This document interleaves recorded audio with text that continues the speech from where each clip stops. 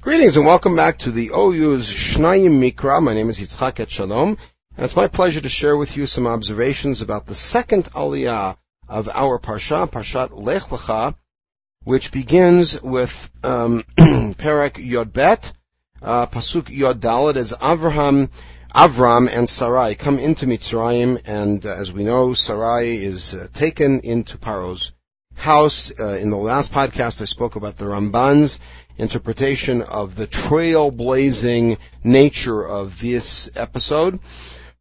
But there's a piece that I alluded to in the previous podcast that I'd like to expand on a little bit. If we take a look at the end and into the beginning of the next parak, which takes us through this aliyah, we'll see something interesting happening.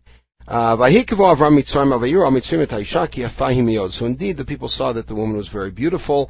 This is, of course, interesting because Sarah at this time is already in what we would consider to be middle-aged, and as it turns out to be nearly or a little more than halfway through her life. So she is taken, seized, and taken to the house of Paro. By the way, the same wording that appears much later in Megillat Esther, and there's much that has been written on the comparison between Esther, Medina, and the life of Sarah. And this is the interesting part. Avram was very successful on her account. It went well for him. So he had flock and cattle and donkeys and servants and maidservants, one of whom shows up significantly later on the parsha. We'll talk about her. And female donkeys and camels. Camels, by the way, will give us a little insight into Avram and his livelihood, but that's something that we will talk about later on in Parshat Chayei Sarah. So Hashem afflicted Paro great afflictions. According to the Midrash, this was Sarat from the word Nega, and in his entire household on account of Sarai. Now, one thing that's unclear here is Paro takes the woman in, and then suddenly he has this terrible affliction, and somehow he connects the dots and understands that Sarai is the problem, and that Sarai indeed is his wife. So one way of interpreting it is, Al Dvar Sarai Shet Avram. One way the Midrash interprets it is Al Dvar, meaning that she gave the command, and she pointed to different people in the house, afflict, and they were afflicted. The other may be that somehow he got the word that Sarai was Eshet Avram, and he understood what the problem was. Vaikra Faro li Avram, which by the way means that Paro understands that Avram is a very mighty person, that God, or from Paro's perspective, the gods would intervene on his behalf and on the behalf of his marital fidelity, or that of his wife. Vaikra Faro li Avram vayomer ma zot asita li. He says, what did you do? Lama lo iganta li ki ishtachai. So clearly, Paro understands that this is Avram's wife, and he says, why didn't you tell me she was your wife? Lama amarta achotihi vakachota li lisha. Why do you say she was my sister? She was your sister, and I took her as a wife. Take your wife and go. Now, as I mentioned in the previous podcast, there are those early commentators that read that Avram's wealth came at this point as reparations for what happened, in which case Paro comes to him, pleads his forgiveness, etc., which fits with the whole model of Paro understanding that Avram was a powerful person and that Paro was afflicted on his account and he wanted to be protected against further afflictions. However, the simple read of the text has it very differently. Paro pays Avram all of this great stuff as sort of courting Avram's sister, and then Paro gets very angry with Avram, which is interesting because he seems to be provoking the wrath of somebody who's very powerful, and says, take your wife and kach v'lech, which by the way is an interesting phrase because it's the same phrase used when, in the next generation, the family of Rivka says to Avram's slave, and again we'll talk about this when we get to Chayei Sarah, Hine Rivka l'fanecha kach v'lech. Same exact phrase, take her and go. But here it's certainly said with a much more angry tone. Paro commanded people go with Avram. And although this might be sort of as an escort, it seems more as a security detail to make sure he left the country, and Avram and his wife and everything he has. And Paro at no point says, give back all the stuff that I gave you because I gave it to you under fraudulent terms. Now, what's interesting about this, and we'll look at the end of the Aliyah and then ask the question, so he and his wife, and Lot, who is the silent partner who was with him in Mitzrayim, comes up with Avram back to the Negev, and back towards the Negev. Avram kaven miyod b'migneh b'kesav hazav. He's got a lot of cattle. He's got a lot of gold and silver. We didn't hear about the gold and silver, but perhaps he sold some of the animals.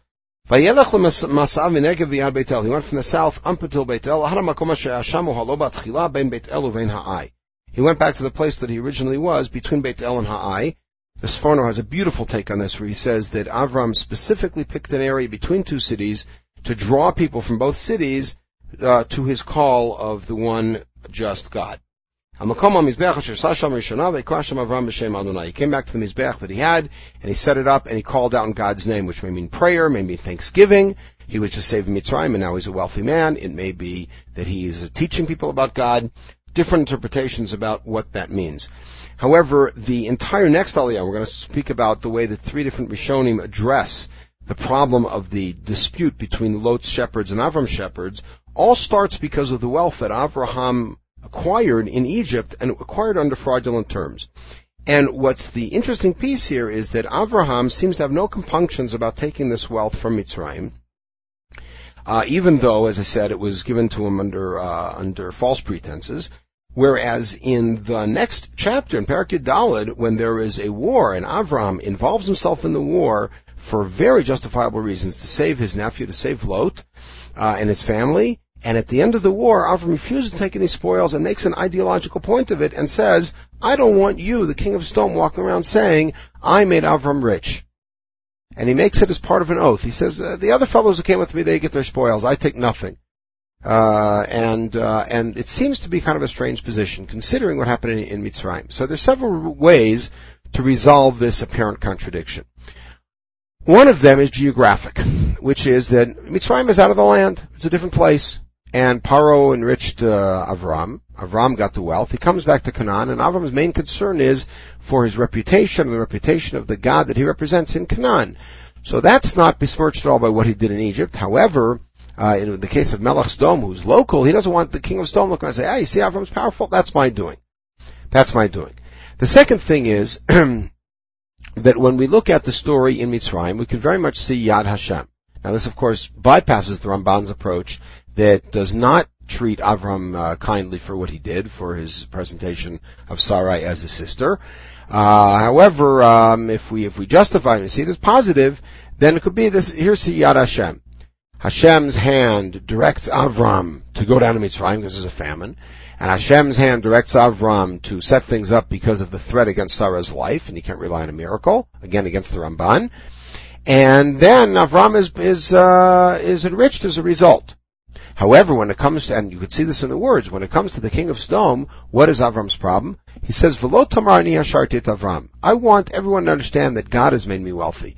And here, you're going to be around, you're going to say, I paid him all that stuff. He went to war, he's gotten, and I paid him all that stuff. And even though Avram possibly regarded his military victory as miraculous, and certainly would understand it to be with God's help, nonetheless, from an external perspective, it may look as if he was a warrior and this fellow paid him off, and now that's how he became rich. The third piece of it, the third possible resolution, and I have a fourth I'll share in a moment, the third possible resolution is the context.